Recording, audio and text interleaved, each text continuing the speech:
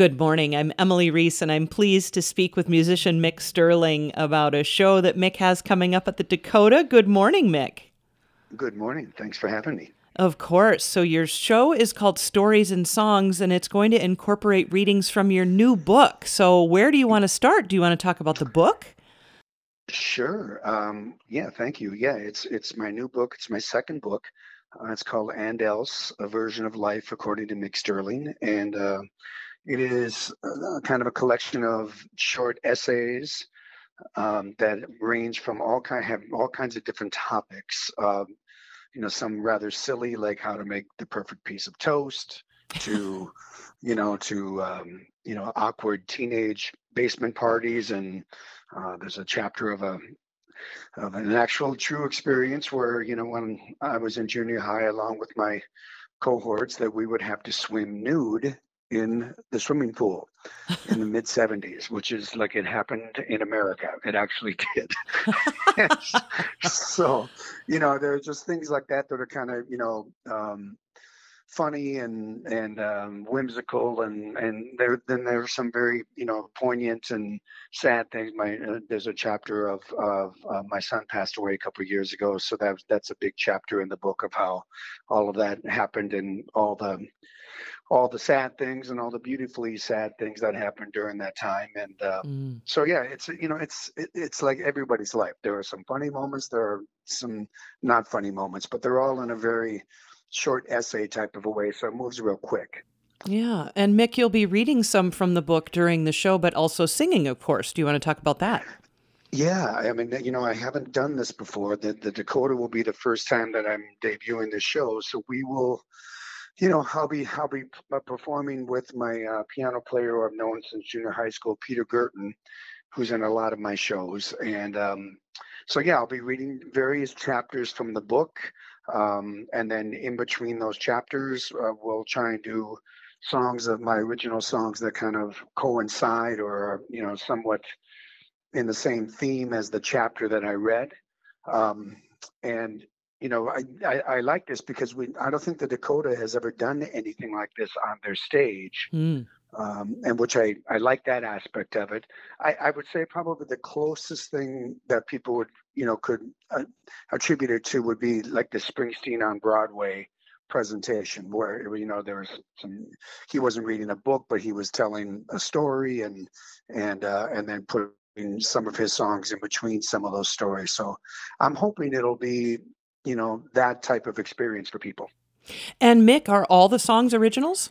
Yes. Wow. When did you start writing songs? How old were you? Do you remember?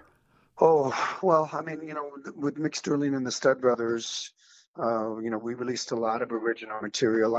When I lived in St. Louis, lived there from about mid 85 to 87. I really started learning how to write songs. And then when I got back into the cities, um, I really started writing a lot of material.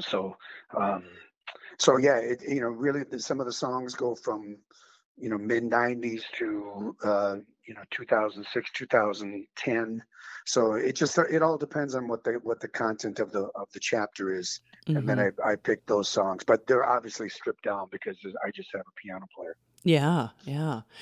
And about the book, again, it's called And Else, a version of life according to Mick Sterling. Mick, what kind of inspired you to write it in the first place? Well, social media has provided me a fun opportunity just to put thoughts out, and I usually just write different essays and columns, and I'll just put them out there. And I wrote a few, and people seem to really like what I wrote. And when COVID hit, I'd been thinking about writing a book before that.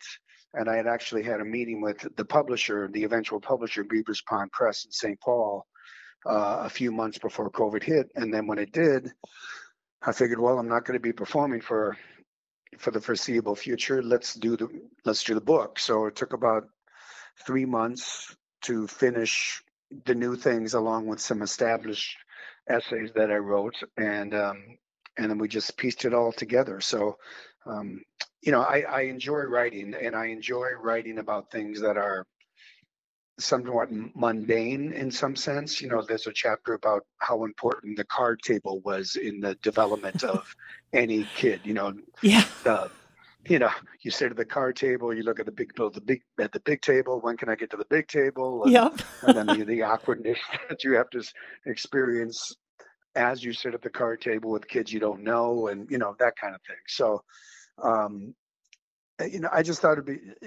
people seemed to like what I wrote, and I thought, well, Yeah. I should write a book about it. And it seems to, the response has been really good, and I like it because it moves quick. It's 224 pages. The stories they move along quick, and I think people like that too. Yeah. You mentioned at the beginning of our chat that there's a perfect way to make toast without giving anything away. Can you give us some pointers? Well, timing is very important with toast. And my interpretation is that, girlfriends and grandmas and moms and aunts are really the only people that can then really know how to make toast. Men have no idea how to make toast in any form. We love toast. We don't know how to make it as well as the women that love us. So, and it just goes into it's just some of that stuff is just very silly. But then there are things about the 30 Days Foundation that I founded, and like I said about Tucker, that the word "and else" is a word that Tucker came up with as a little boy. He, as opposed to saying "and then," he said, "and else I want to do this." And I thought, well, that's a pretty funny word. I know exactly what you mean, even though it's not a word at all. So I just thought that would be a good title for the book. Yes. And remind us about the 30 Days Foundation. That's such a wonderful organization for Thank you. people struggling in the Twin Cities. Yeah. Yeah, what we do is, we help anybody in the state of Minnesota. We provide a one-time grant that for anybody that lives in the state of Minnesota. So there's no economic level that you need to be at, and when we make a donation, it only goes to the service provider and not the person requesting the assistance. So, I tell people it's very unsexy things like storage bills and back rent and grocery cards and medical bills and car repairs. Those are the things that once those things start piling up, that's when families and individuals get evicted. That's when they get their car repossessed, and it turns into this insurmountable mountain of stuff that you can't come back from. So if we can stop it early, there's a very good chance that you'll be able to catch up. Mick Sterling, founder of the 30 Days Foundation. Also, Mick has a show coming up at the Dakota Wednesday, March 24th, 7 p.m. You can learn more at dakotacooks.com, and Mick will be reading from his new book, which is called And Else, a version of life according to Mick Sterling, as well as singing originals. Mick, anything else you want to add?